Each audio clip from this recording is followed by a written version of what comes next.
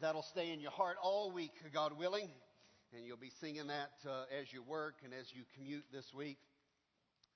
I'm undone by the mercy of Jesus. Listen, that's just an awesome song. That's wonderful. Thank you for singing that with such passion this morning. As the New Testament opens, the new covenant begins to be presented, coming to reality. As the New Testament opens, you guys know that's the biographies, that's the Gospels, that's Matthew, Mark, Luke, and John, the life story of Jesus Christ being presented by his disciples, and Mark, probably Peter's disciple. And it's fascinating reading. As the New Testament opens, the Gospel writers, not only telling us about Jesus, they're telling us about the culture in which Jesus is ministering. You guys do me a favor up in the booth. Somebody just soften the spotlight in my eyes. Steve, you just soften that just a little bit in my eyes. It's perfect.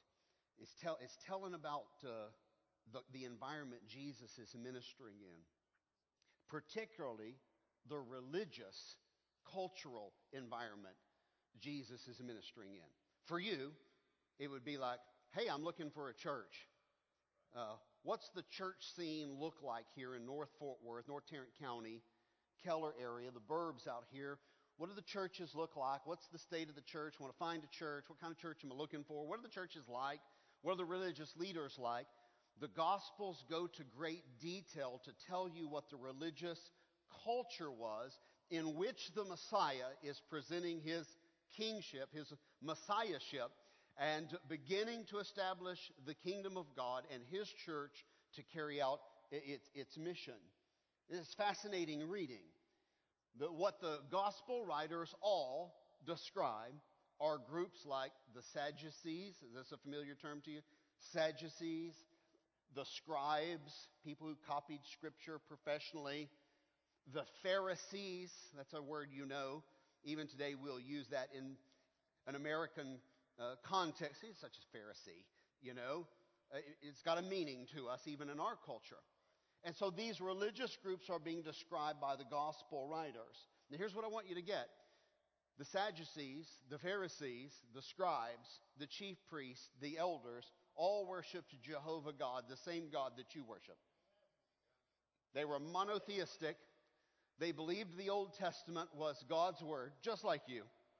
They believed it was worth reading, that God was speaking through his word, that it was there to describe how you were made and the covenants that God had initiated to tell the story and bring forth his will to reunite heaven and earth and fix everything that's broken here because of our sin, to restore our relationship with God, to get this planet fixed, to get our resurrected new bodies, to get everything fixed. This is the story that's being told. Now, they believed the same Old Testament that you believe. They worship the same Father God that you call God our Father. Our Father which art in heaven, hallowed be that. They were praying to the same God that you're praying to when you pray that prayer. Let me say it another way. The scribes and Pharisees believed they were doing God's will. 100%. The Sadducees believed they were doing God's will. 100%.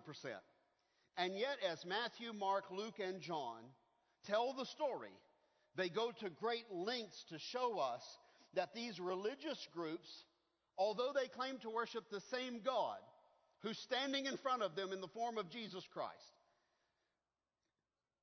even though they claim to worship the same God, they were opposed to the ministry of God himself who's standing in front of them. They were opposed to the ministry of Jesus because he told them their worship was just going through the motions. You don't even know what you're doing. You're just going through motions and rituals and rites, and it's lost its meaning. You guys some things are broken.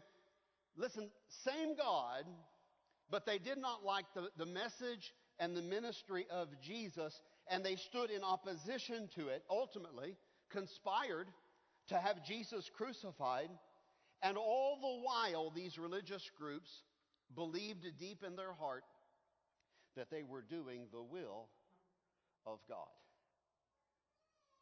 Now, when you see scribes and Pharisees and all these groups in the New Testament, you think of yourself over here, and you think Pharisees over there.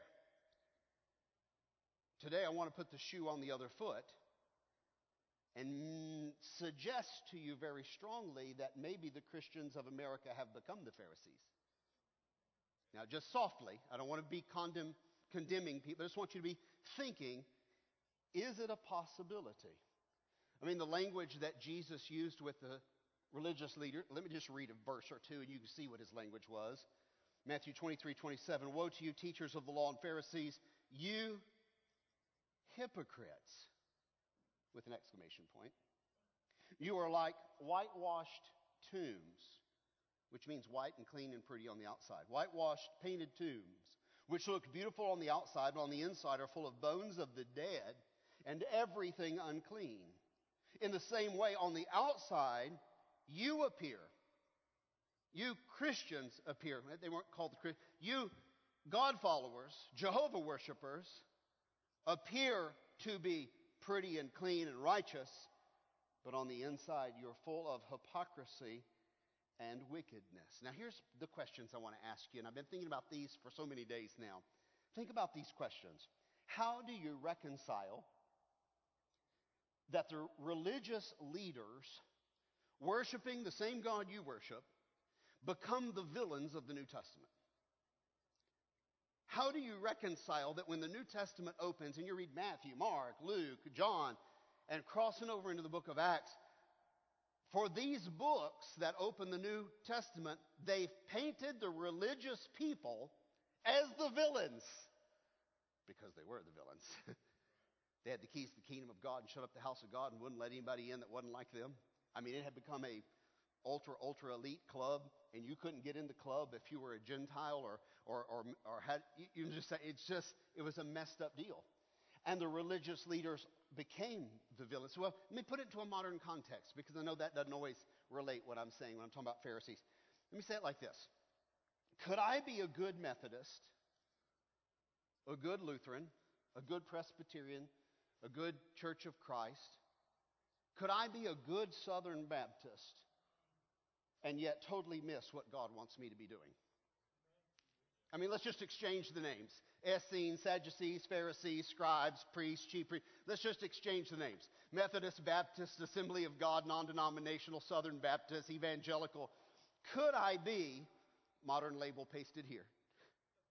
Could I be, whatever modern label you want to paste onto your Christianity, could I be a good one of those? For most of you, I think you come from a Baptist or Southern Baptist background, but we have Church of Christ here and all kinds of Catholic and Methodist and everything. Could I be that, a good whatever, and still not be doing the will of God? Is it possible? I could do what my church wants me to do and expects me to do and still miss what God wants me to do. Now, this is the tension that Matthew, Mark, Luke, and John open with. Let me say it another way to you.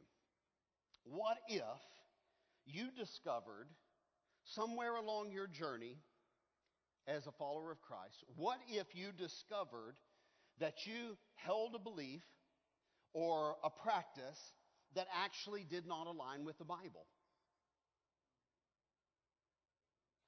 And just think about that for a minute.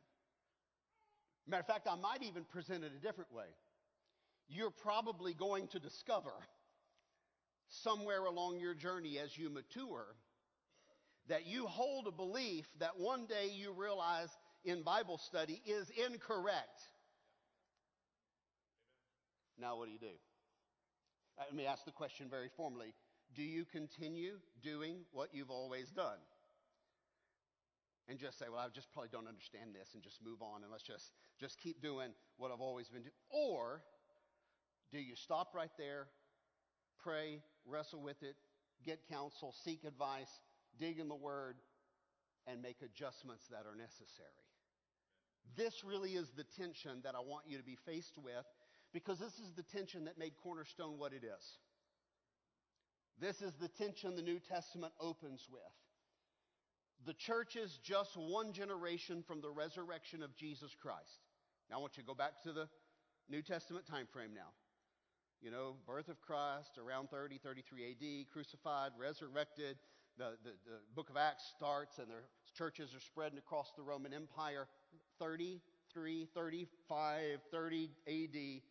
From there to 100 is the ministry of Peter, James, John, all of them, right there. In that window up to 100 AD when John, the Apostle John, dies around 100 AD.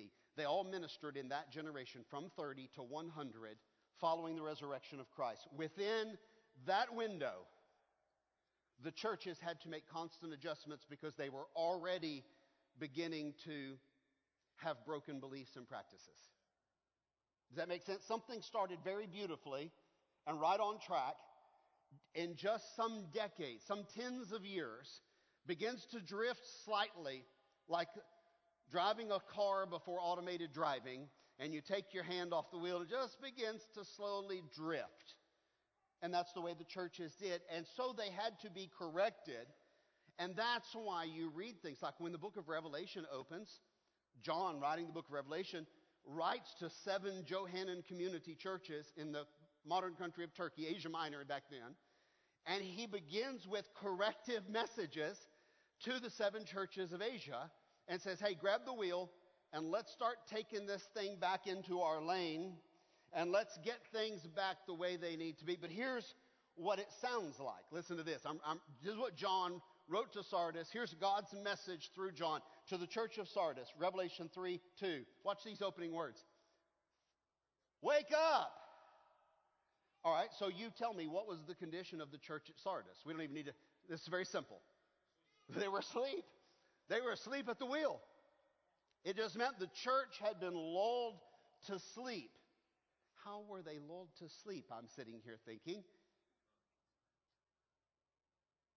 Well, they went to youth camp every July. They went to kids camp every June.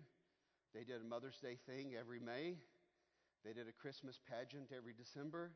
They had the calendar filled out. They were going through the motions. They did what they always did.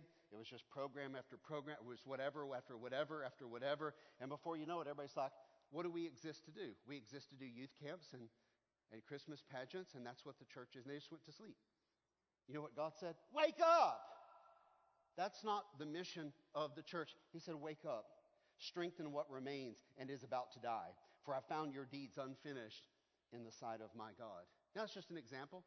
Let me just fast forward down there to the end. The church of Laodicea. Watch what God said to them.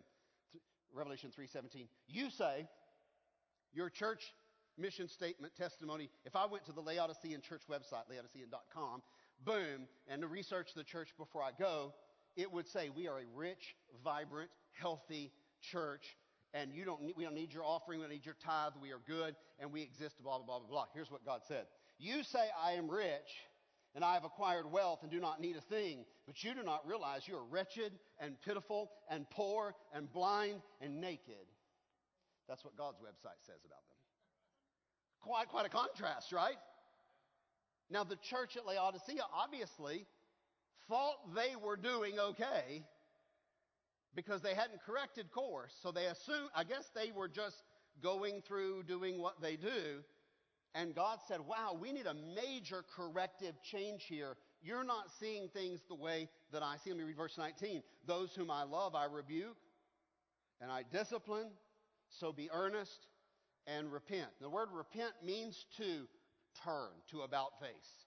I'm going one direction, I repented. I'm now going another direction. When God uses that word, he's saying, we need a massive correction here. We may be going 180 degrees in the wrong direction. My point is simply this. A church cannot go for long before it needs to make adjustments. Certainly, I hope you would agree, certainly, 2,000 years after the resurrection of Christ, the churches need some adjustments. If they needed adjustment 10, 20, 30, 40, 50 years after the resurrection of Christ, surely 2,000 years after the resurrection of Christ, it's possible that not only a church or two, but generations of churches have gotten off track and need to make corrective action. What if a church, let's make it a church thing, not a personal thing now. What if a church came to discover that something was not right in their ministry model? could the members of that church come to enlightenment together as a group of followers of Christ? And could that group of people agree that the necessary corrections need to be made and make those changes as a body of Christ in unity and in love and move forward into the next generation to be a victorious and fruitful church? That is the question. And that's the question I'm asked all the times as we coach other churches all around the world, here at home. Here's where we are. Let's assess, okay, is it possible to make the changes necessary and for the people to come together and rally together in unity and love around what needs to happen for the church to be healthy? I want you to think about that because that's a little bit of our history. Let's get to more modern times for sake of time this morning. During the pandemic, you've noticed that the elders of our church have made decisions a little differently than other churches. And that's good.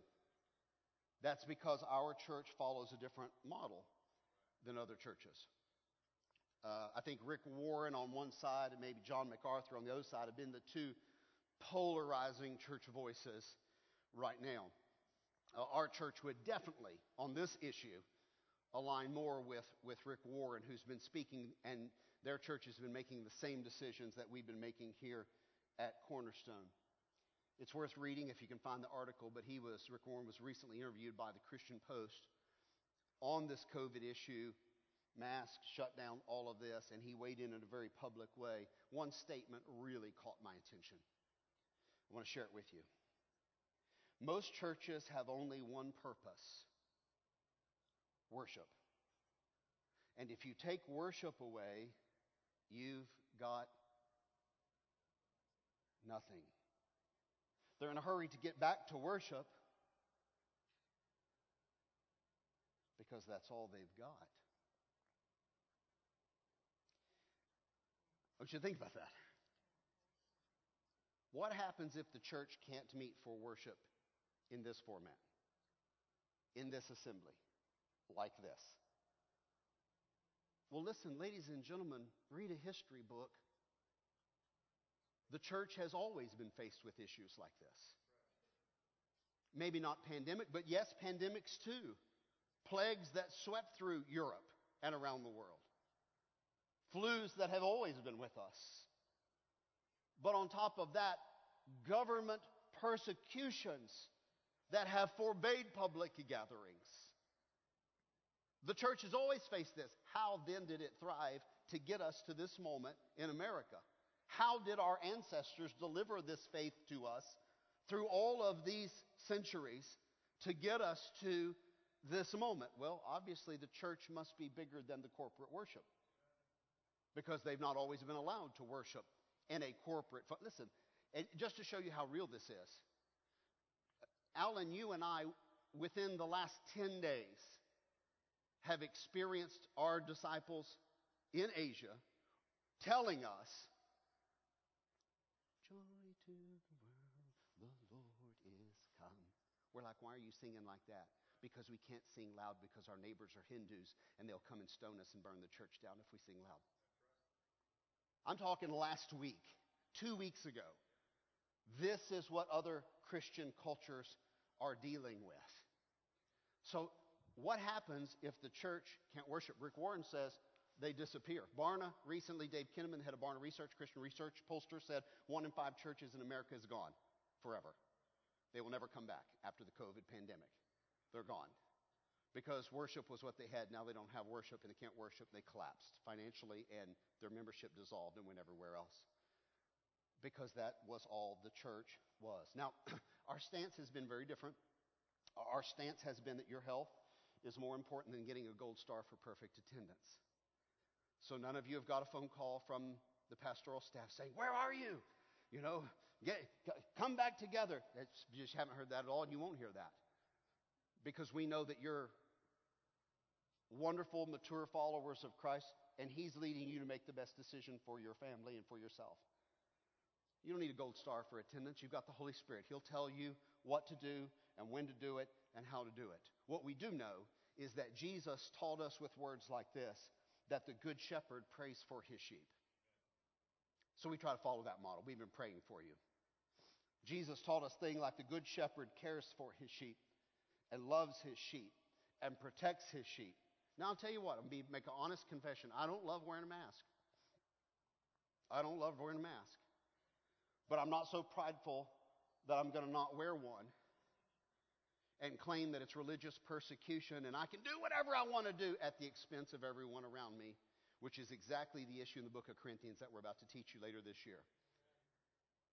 Jesus said, love your neighbor as yourself. And the wearing a mask issue is a love your neighbor issue. Please, church, get this. You have freedom, you have liberty, but sometimes you have to set aside your liberty for the good of others and the love of others. So, for the sake of loving my neighbor, I will wear a mask, and I'll wear it gladly. And if you say, Pastor, why are you still wearing? Until it becomes the norm that we don't have to wear them anymore when we're face to face, let's wear them. Why? Because we love our neighbor. That's why. That's all it's about. It's about nothing else more than that. The government can't tell me what to do. Are you really that prideful that you want to make it that issue? That's not what the issue is about. You're going to lose. You're going to lose the public relations battle with the lost community if that is your stand. Our challenge is this. As the COVID pandemic fades away, and God willing, as they immunize the world here, it's going to fade away this year. God willing, I'm saying. It'll be gone soon and into the background of our lives. And when it does, the churches that do small groups well will be stronger than those that don't do small groups. This is a fact. Because the health of the church does not depend upon the worship. It depends upon a vibrant, small group, relational model inside the church. And our challenge is for our covenant members to take up the challenge of the church's true mission in these next few weeks. It's time for us to reorganize our disciple-making teams and relaunch now that we're in 2021. Now, many of you are new to Cornerstone, and so our pastoral team needs to take a few weeks, which is what we're going to do here in January, if you're new here, to explain why and what is different about Cornerstone maybe than your previous church experiences. Churches all look alike from the outside. It's a building, there's people, there's handshaking, there's coffee, there's donuts, there's song. They all look alike from the outside, and you can basically say, well, all churches are alike. Yeah, not so much. We have a very different model here that drives our church and our ministry, so we want to explain this very slowly. Many of you have been here. You're new and you've been around a year, maybe longer, but you've never committed to a discipleship group. We need to explain to you why that's so important for your spiritual development and your transformation, and why that's essential for your fruit bearing, for your multiplication. Many of you have been discipled over the past 2 or 3, 4 years. Many of you have come through a discipleship process where someone has invested in you. You've memorized the Word of God together. You've been accountable to read your Bible. They've prayed with you for a year or two. You've grown together. You've walked together. But you launched out from the group and never made disciples of your own. Now, I'm speaking to a big group of people right now. Never made your own disciples and reproduced the investment that was put in you and reproduced lasting spiritual fruit in another person. So we need to remind you in the next few weeks why that is your essential mission for 2021. To make a commitment to God, I will reproduce. I will make disciples. Now, to explain this and to explore this, I have to back up and do a lot of explanation on why we are the way we are. To do that, I have to explain to you, which is my main task in the next 10 minutes, is to explain to you the 4 church types that you'll find all around the world, especially here in America. There are 4 prevalent church models. Let me explain them to you. Hopefully it'll be eye-opening to you. As I explain the 4 church models, I don't want you to think I'm being critical, because I'm not. I'm only being analytical. I'm just describing. I'm not being critical in any way. As a matter of fact, when I prepared this message and just went back through the 4 models, I see so many mistakes that I made as a pastor. Just going back through the models. I just went and said, yeah, I made that mistake. Yeah, I made that mistake. Yeah, I was standing here in this model, but I had one foot over in this model, like playing Twister, and I had a hand over here in this model. No wonder the church couldn't go forward. I was twisted up like a pretzel. Had the elders and the deacons all twisted up like pretzels. Nobody really knew what they were supposed to be doing because we were experimenting with too many different models. So I see my failures, and I want to be transparent about that. But here are the 4 prevalent church models. First is the educational model. Let me describe what an educational church model looks like, because many of you grew up. I grew up in this church model. Churches with an educational model focus mainly on Bible study and doctrine. You'll hear that word a lot. This methodology utilizes mainly a classroom lecture model. You're in a classroom, most of your church experience, and you have a Sunday school teacher, you have a junior high teacher, you have a youth director, you have a classroom lecture style model pervades the church. The educational churches strongly emphasize Sunday morning teaching, Sunday school attendance, midweek Bible study attendance, youth programs, children's programs, Awanas programs, BMA programs, RA programs, okay? The formally trained vocational ministers are responsible for developing and implementing the programs for teaching this Bible knowledge. The members in this type of church attend all of these functions with the goal of striving to know more Bible truth. That is if you talk to the membership in education, man, I'm eager to get to the Bible study. I'm going to hear this series. I want to know more. I want to know all that God has for me. I want to know. The pastor in this model is expected to provide personal care, personally, to every member in the congregation. In this model, a pastor will rarely take any time off, because who's going to care for the church if the pastor's not there? The church is focused on educating and caring for those already present, not necessarily attracting new people. That's not their shtick. Their shtick is people come in, here's the people we've got, they're here for a reason, and we're here to educate them. The church in this model assumes that if people have come through the door, they are here to gain biblical knowledge, because that's what we provide. So if you're here, that's why you're here.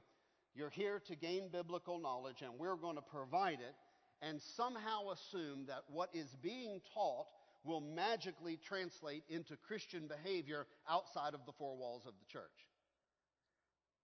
And I just want to pause and say, yet when polls are done and statistics are run, this church divorce rate is the same as the world's.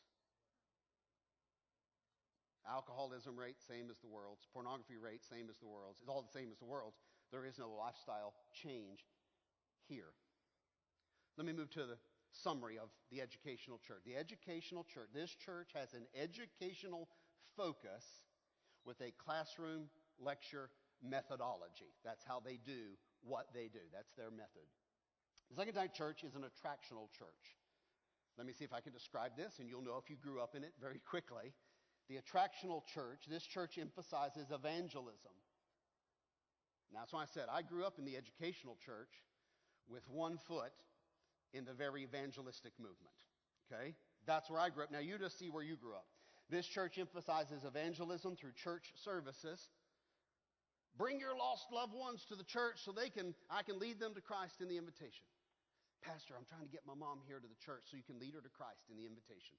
I'm going to bring my lost friends in, or my family's coming in town so you can lead them to Christ Sunday, Pastor. So be sure and give us a good one on Sunday, okay? This church, the main mission of the church is to help people make a decision to receive Christ. They emphasize evangelism through church services or organize events in order to attract people. That's why they call it an attractional model.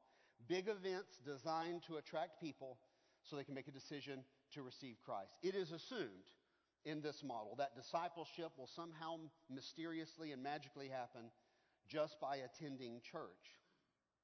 They focus on designing modern church services in order to hold on to people. Come back next week because, or here's Chris Tomlin will be here. This is what I'm describing, okay? Or here's the, will happen, tractional church model. They focus on designing modern church services that will hold on to people mainly through cutting-edge contemporary worship. People are attracted, and here's why they're attracted, because entertainment's attractive, but they're also attracted for really, really good reasons, because people have real hurts, and they have real questions that need real answers. And so the messages are designed in an attractional church very well, actually. They're designed to answer those questions and to respond to those hurts. The leaders are focused on using the weekend services as an attractional hook to pull people in, while the goal is to provide a message where people can receive Christ. The worship services will always be polished. The worship services will always be professionally delivered by paid guitarists and vocalists. It will be a professionally delivered and run worship service. The message will be deliberately shallow. The message will focus on a biblical thought, but it will be very limited in depth on purpose, and it will always be very brief in an attractional church. Religious jargon is never used. You won't hear redemption and sanctification and justification and any other occasion in a service like this. They will not speak in religious jargon. Dress code will be always relaxed, and they will always promote that the coffee's really good. Anybody seen? You've seen the advertisements, you know what I'm talking about, okay? So in summary, an attractional church has an attractional focus with an entertainment methodology in order to hook you and pull you in. The third church type that you'll see in America is a missional church. A missional church is sometimes referred to as a social justice church, a term which you may be familiar with. But a missional church focuses on biblical actions, doing biblical actions. For example, a missional church will encourage members to live out their Christianity in a very tangible way through your actions in the community this week to change the community-changing Christian behavior. Act this way out in the community. Do this out in the community so that we can change the community in this way. In this model, Christians are encouraged to be active outside the walls of the church for the purpose of social change. Churches that are missional will focus on feeding the homeless. Churches that are missional will establish women's shelters. Churches that are missional will organize community cleanup days. You understand what I'm saying? Churches that are missional will get the people organized and fired up to go outside the church walls in order to do this community project, to fix something that's broken, or to act out the values of Christ in front of the lost world. Let me summarize it. In summary, the missional church is focused on biblical actions through a community service methodology. The fourth type of church in America is the organic church, and this may be the one you know the least about, an organic church. The emphasis in an organic church is on biblical relationships and fellowship. An organic church methodology utilizes small groups, usually meeting together in a very informal way in someone's home. There may not be a pastor. There just may be a group leader. You will never, or only once or twice or a few times a year, come together and worship in a large format this way. Almost 100% of your church experience is in someone's home, very loosely organized in a Bible study format, hardly any structure. You certainly aren't going to be voting on things in a business meeting or dealing with constitutions and bylaws and church corporate things. Not at all. You're in somebody's home, you stroll in there, it's casual, somebody's leading a Bible study, we go home, we are the church. That's kind of the organic church. And the main emphasis in an organic church is just, let's journey together. Let's just journey together for God. Let's just be together in fellowship. I love your family, you love my family, we love each other's kid. We're together, we're God's people. Let's just journey together. Somebody pray, somebody read from the Bible, somebody present something, a lesson, and it's just very loosely structured, and it's all about fellowship and journeying together. In summary, the organic church is focused on fellowship with an organic methodology. Those are the four prevalent church types you will encounter, and every church in this community will fit into one of those very neatly and maybe straddle two of them loosely. Maybe a perfect fit, or it may loosely cross a couple of those models. But those models incorporate basically every church you've ever attended. I mean, as I'm describing it, somebody's saying, yep, that's the church I grew up in. Yep, that's the church I grew up in. It's exactly what it looked like. There's a lot to commend. There's a lot of good in those four models. I am not kicking those four churches. I have been those four churches. There's a lot of good to commend in those churches. But let's get to the point this morning we want to make. Something is missing. And all four of those models that pervade churches in America and globally, something is missing because those four models are incomplete. These models may produce converts. They do. But they do not produce disciples.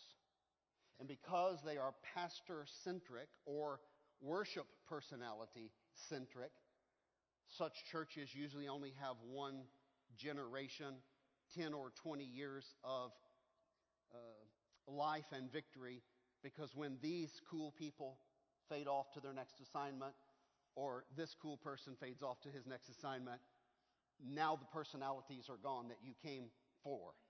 Does that make sense?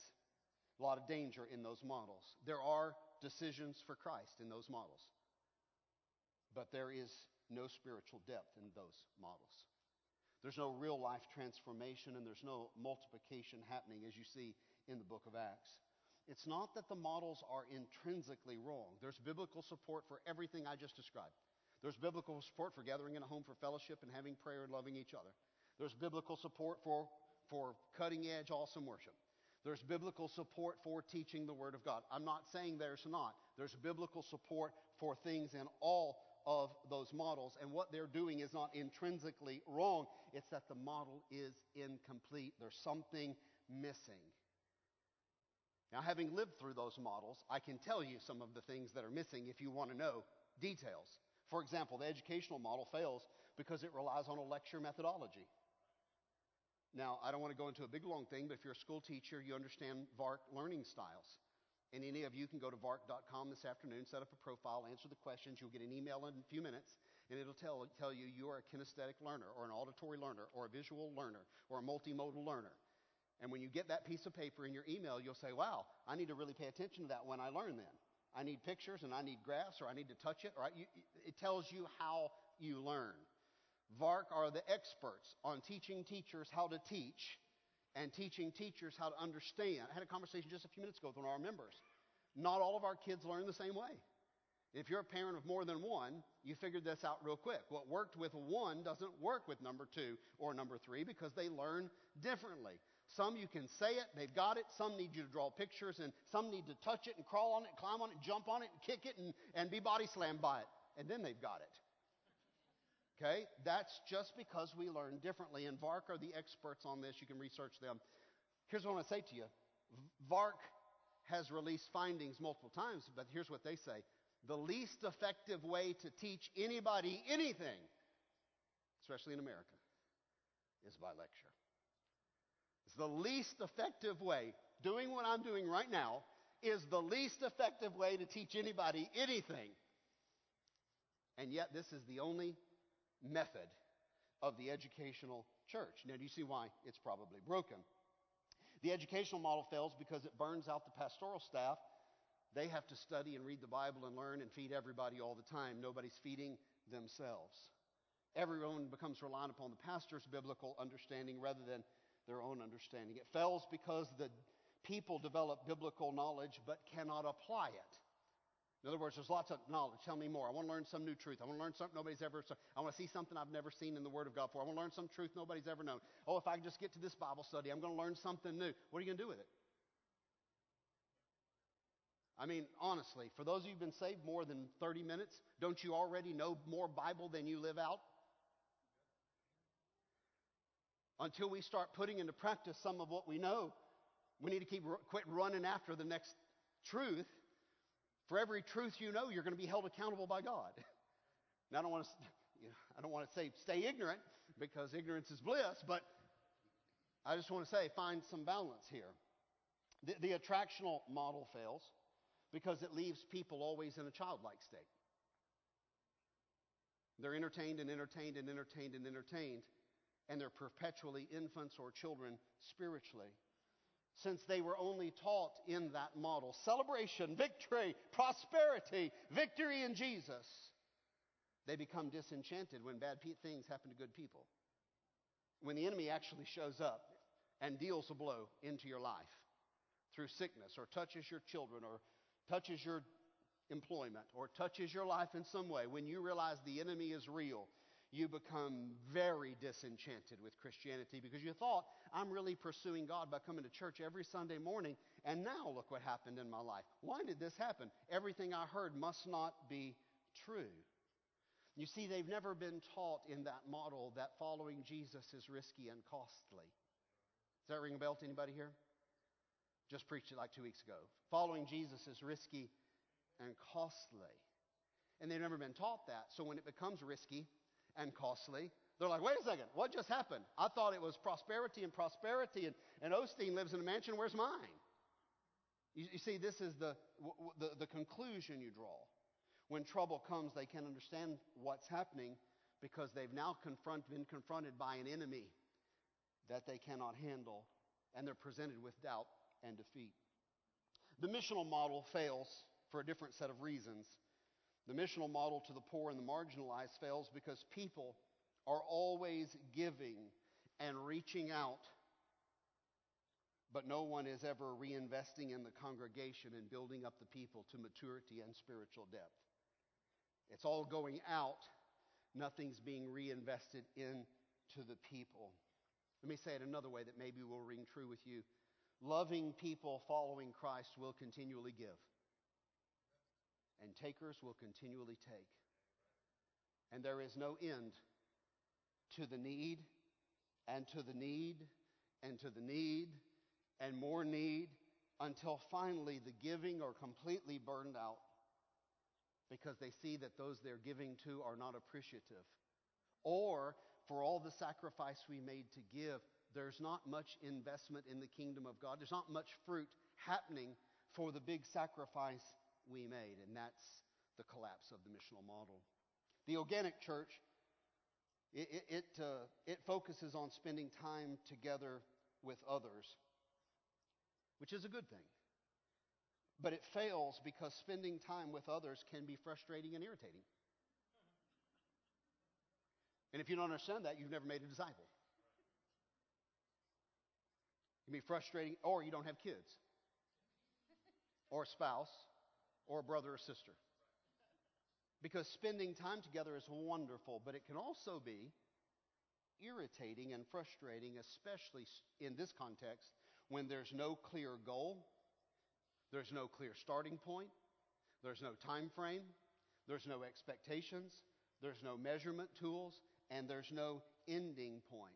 And in those contexts, spending time with people over and over and over again, and you see very little spiritual fruit being returned, very little becoming like Christ happening in their life, you will get frustrated and irritated with such people. You get frustrated with people you've come to love if you don't see them becoming like Christ. That's how simple it is. And since the organic church is inwardly focused, the church struggles to include new people. And you will hear a missional church often described as, well, they're very cliquish. Does that word ring true to anybody? Or they're a little cultish, aren't they? Or they're a little cliquish. It means outsiders are not really welcome. I'm new here, but I'm not in on all the jokes.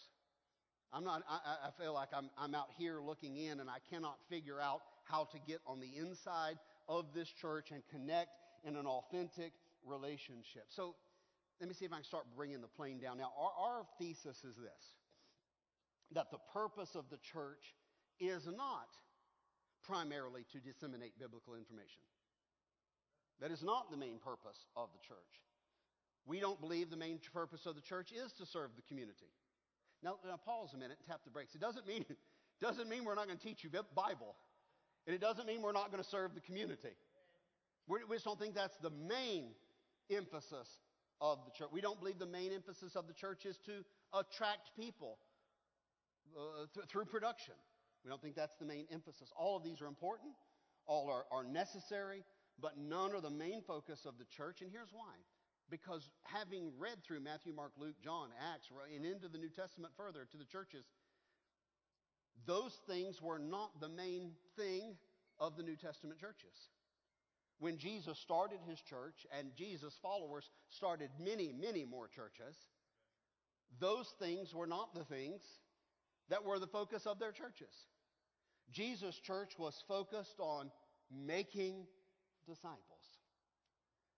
So here's our discipleship journey. How did Cornerstone become a disciple-making church? Well, as best as I can analyze, and you can analyze with me, we were an educational church that also had a foot in the missional model. Because we went all over the world doing big events and leading tens of thousands of people to Christ all over the world. It's not that we weren't evangelistic. We were uber evangelistic. But here at home, we were uber educational. Classroom, teaching, lots of classes, lots of teaching. We led thousands and thousands and tens of thousands of people to make decisions for Jesus Christ as their Savior. I was traveling very extensively in Romania. I would be here, and then I would be there in Eastern Europe at least a month a year in these days, and working mainly with Elijah, but with some other pastors, Corneliova and others, but mainly with Elijah, who's just a dear friend and a great, not a better soul winner in the world. Great soul winner, best preacher in Romania. Just the best preacher in Romania. Just fantastic. And a fantastic friend, but he and I both had the wrong model. We went all over Romania leading people to Christ by the thousands. Elijah will have to tell you the numbers next time he's here. I don't know, we planted 40-something churches. Because that was our missional focus. And listen, planting churches isn't a bad thing, amen? Leading people to Christ is not a bad thing. But the model was a little broken. A door opened in India. I went into India. Now, at this point, I knew things were broken in America. I know things are broken in Europe. We're doing what we're doing, but we don't know what else to do. But we know what we're doing is not the thing we totally need to be doing. In other words, we know something's broken at this point. It's 2003, 4, 5 now. We're trying to figure out what to do. Door opens in India. I go into India. You know what I find in India? The same brokenness I find in America and Europe. Churches are same brokenness. Going through the motions, either attractional model or educational model, going through the same motions, or they're the missional model. And so I'd go back to Romania then after we planted all those churches, and I'd go check on all the churches. And when I went back to all the churches, you know what I discovered? They're stagnant. They're dying. They're struggling. They're not victorious. They're not expanding. Let's restart the congregation. And I felt like for a decade, all we do is try to restart. And get the paddles. Everybody clear? Boom. No, he's gone. Let's start another one over here. And that's what you felt like. It was just like you were in the ER, resuscitating churches and Christians. And then somewhere in that India-Nepal journey, I decided to go back to school. And I went back to San Diego Christian for another degree. And during that journey, I'm really struggling. Not struggling to preach or lead somebody to Christ, but just struggling because something's broken, and in my heart, I know it. And we look like we're so healthy, but I know we're not everything God wants us to be, and I'm not everything God wants me to be. And a good friend, Larry Bubb, one of my professors, now a great friend, he's my professor in seminary, now supports Shilning in Nepal. That's just to show you a little, how cool is that, right? And he began to speak to me about discipleship and really planted some seed in my heart that turned into a massive, massive ministry shift. And I'm really appreciative to him. But he turned me on to something, and I took what he gave me, and I didn't get offended about it, but I explored it. And I think it's because he delivered it to me in a right way. The staff will tell you in those days, they thought I'd lost my mind. You ever see a beautiful mind and, yarn and dots and Post-it notes and, you know what I'm saying? I'm trying to connect dots. You just can't figure out. Anyway, it wasn't quite like that. But what happened to me is I got on the Amazon.com and I began to order every book I could find on discipleship. And so when the Amazon guy would come here, now this is back when you didn't get a delivery every day, okay? When the Amazon started coming every day, the staff was like, is Pastor okay? What is it? It's 4 more books. Tomorrow, it's 4 more books. Tomorrow, it's 4 more books. I ordered every book I could find on Amazon that had anything to do with discipleship. Until they looked in my office one day and there's a stack of books from the floor up like this tall. And I'm in there. Junk. No. Trash. Yes! Highlight, put it over here. I did that for months. When I finally emerged from my office with a beard down to here. No, this is similar but not quite like that. But when through that process I began to figure out what was broken,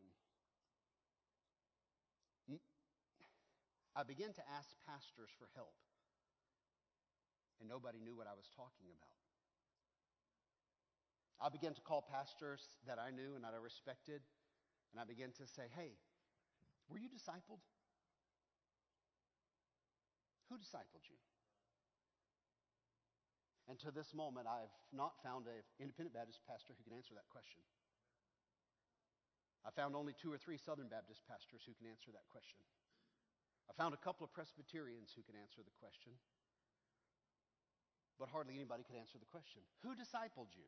You're a pastor. Tell me, who discipled you? One pastor I asked, he said, here's who discipled me, my deacons, after I was already the pastor.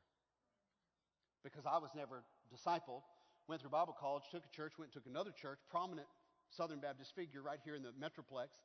And he said, finally, one of my deacons pulled me aside and said, dude, you need to be discipled.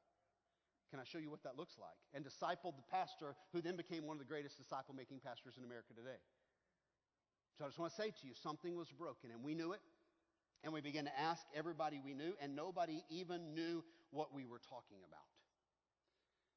Finally, we had to go outside the church to find parachurch groups who were still doing discipleship, because we could only find a couple of churches in America doing discipleship. One's in Arizona, one's in Idaho, that were prominent disciple-making churches. We called them, we flew our staff up to Idaho and made them sit there and spend several days just learning from the church in Idaho, who was the real disciple-making church driving the bus back in those years. Most pastors didn't really understand the question we were asking, because somewhere along the way, churches stopped making disciples. They started doing Sunday school, they started having classes, started having programs, started having this, started having that, but they stopped making. Now, I can't even now put my finger on the timeline. Maybe some of you would take that up as a task for your research project. I don't know when churches stopped making disciples, but somewhere along the way, churches stopped making disciples because the leaders, the pastors haven't been discipled, and the deacons haven't been discipled, and the elders haven't been discipled, and the Sunday school teachers haven't been discipled, and the Awanas leaders have never been discipled, but they've all attended church all their lives. But they don't know what it is to sit at someone's kitchen table or on someone's couch and be accountable for spiritual growth and be shown how to lead someone to Christ and be shown how to bear spiritual fruit and to be memorizing verses together and to be accountably growing and to be transformed over a period of years. They've never experienced that. What I'm saying to you is there must be a 5th model, because none of the 4 I've described look like the New Testament. There must be a 5th that someone lost along the way. And what we tried to do was revive the 5th model, which was really the first model, the model of Jesus Christ, a model that focused on making disciples above all else.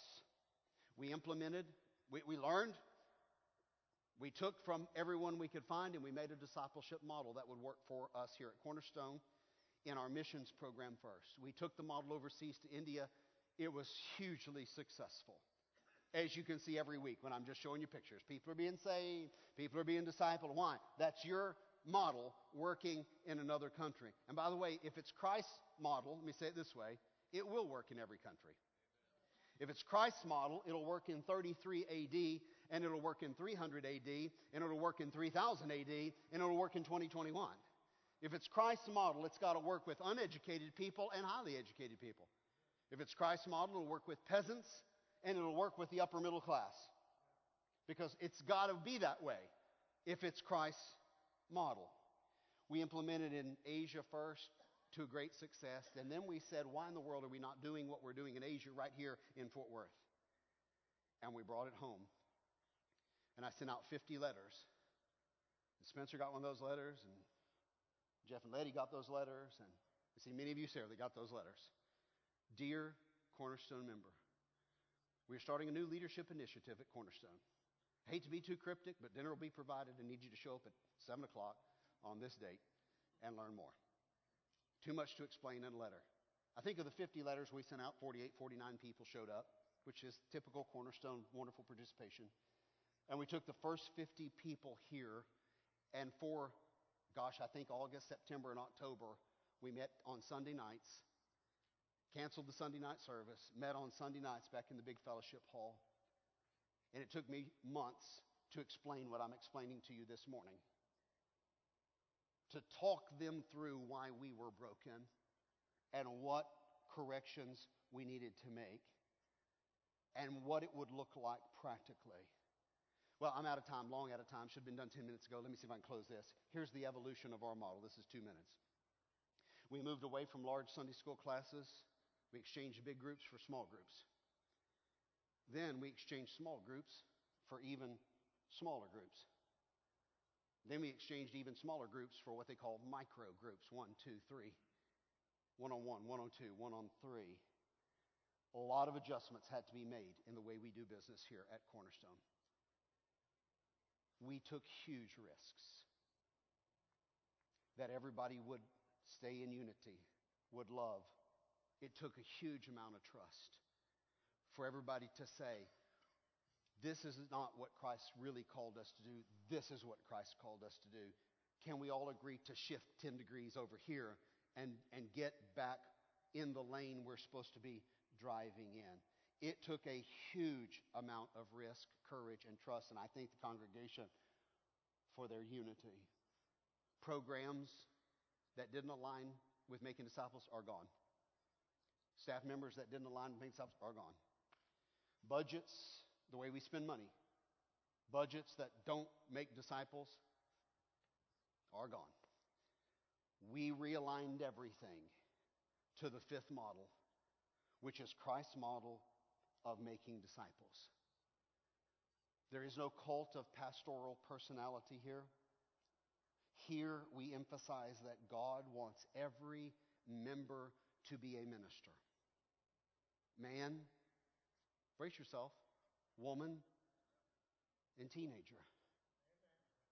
Here we will not teach you that I am more spiritual than you and trust everything I say. Let me get into the Word of God and I'll tell you what God says. We're meeting later together this afternoon, by the way. That's not the way it works here. The way it works here is we're all meeting with God every day. And we're all in unity around what He's telling us all to do. He's telling us all to do the same thing. And we're all together, and you are ministers. We believe that God wants you to be a pastor to someone else. We believe that God wants each member to reproduce another follower of Jesus Christ. We believe God wants you to make a disciple, because that's what Christians did in Matthew, Mark, Luke, John, Acts, Romans, 1 Corinthians, 2 Corinthians, Galatians, Ephesians, Philippians, Colossians. I can just keep going. That's what Christians did in the day of Jesus and beyond. That's the fifth model, the disciple-making model. Let me leave you with a verse of Scripture. It's John 15, verse number 8. This is the way Jesus talked to His followers all the time. John 15 is abide in me, you vine branches bear much fruit. That's that chapter. Here's what John 15 says. My Father is glorified by this. Colon, whatever follows, modifies. My Father is glorified by this. Hire a worship band. Start a homeless mission. Not there. My Father is glorified by this, that you produce much fruit. So shall you be my, what's the word? It's an important word, and that is the New Testament word for what you are. You are not a Christian. You are a disciple. You're also a Christian, but you're a disciple in the New Testament. Now, I'd like to encourage each of you. We're in the new year now. How about starting a good habit this week? And here it is. I'd like every church member to memorize that verse. Simple verse. Simple verse. My Father is glorified by this, that you produce much fruit and prove to be my disciples. Because that is our mission as a church, and that is your mission for 2021. Our mission in the church is very simple: to make disciples who can make disciples. I want you to think like a disciple maker in the next few weeks. Now, don't get tense and don't get nervous.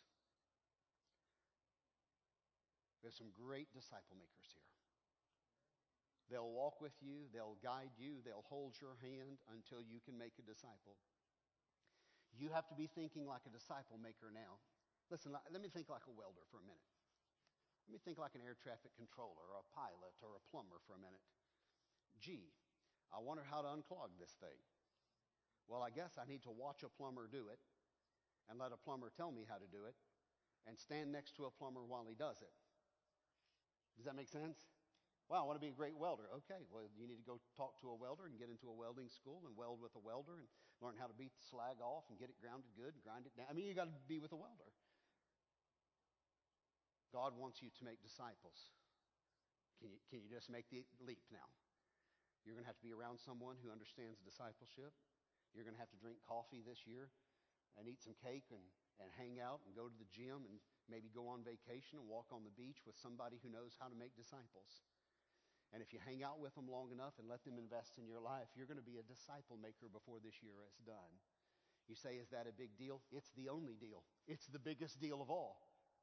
Let me quote that verse to you from another version. Herein is my Father glorified, that you bear much fruit. So shall you be my disciples.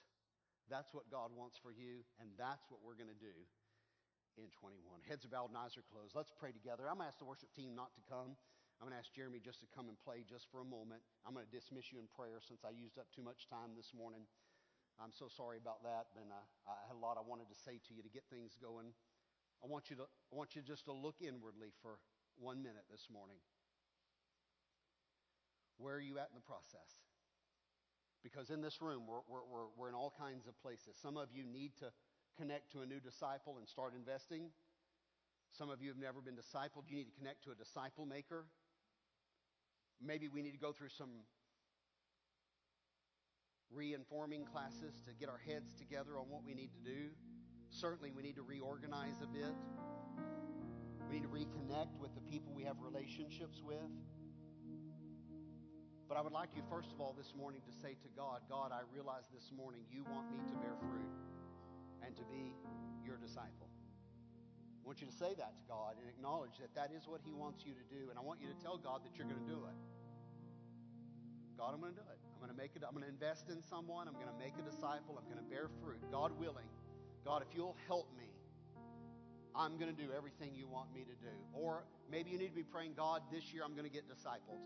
I'm going to let someone speak into my life. I'm going to make a commitment to hang out with a disciple maker and let them speak into my life and show me how to reach spiritual maturity and how to bear fruit for Almighty God.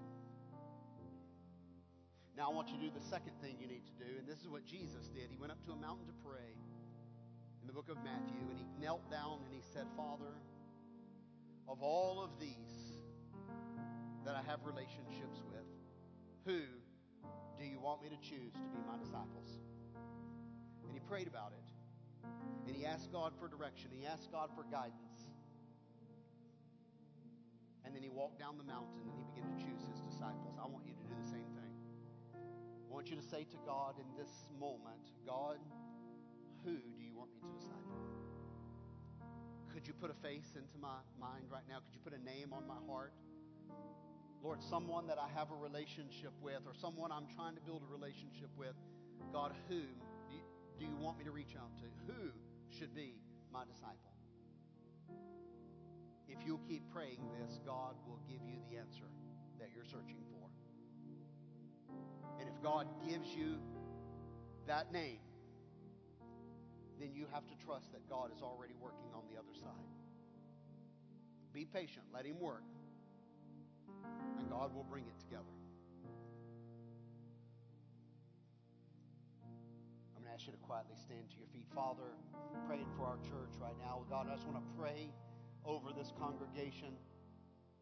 Lord, as their pastor, God, you've assembled a fantastic group of people who love you, who want to bear fruit.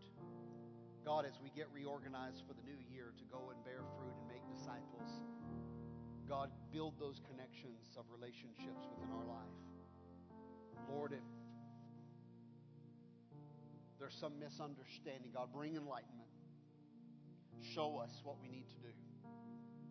Show us what path to walk. Lord, you said if we would trust you, you would order our steps and you would guide our paths. You've already planned the year. You've already seen what's coming. God, in this year, write some fruitfulness in for us. Lord, put some disciples in for us. Lord, we yield ourselves to you. All that we are and all that we have, we give to you afresh in dedication this morning. You are our Savior and you are our King. Lord, may all we do this week be to your honor and to your glory. And God's people said, amen. God bless you. You're dismissed. I'll see you next Sunday morning.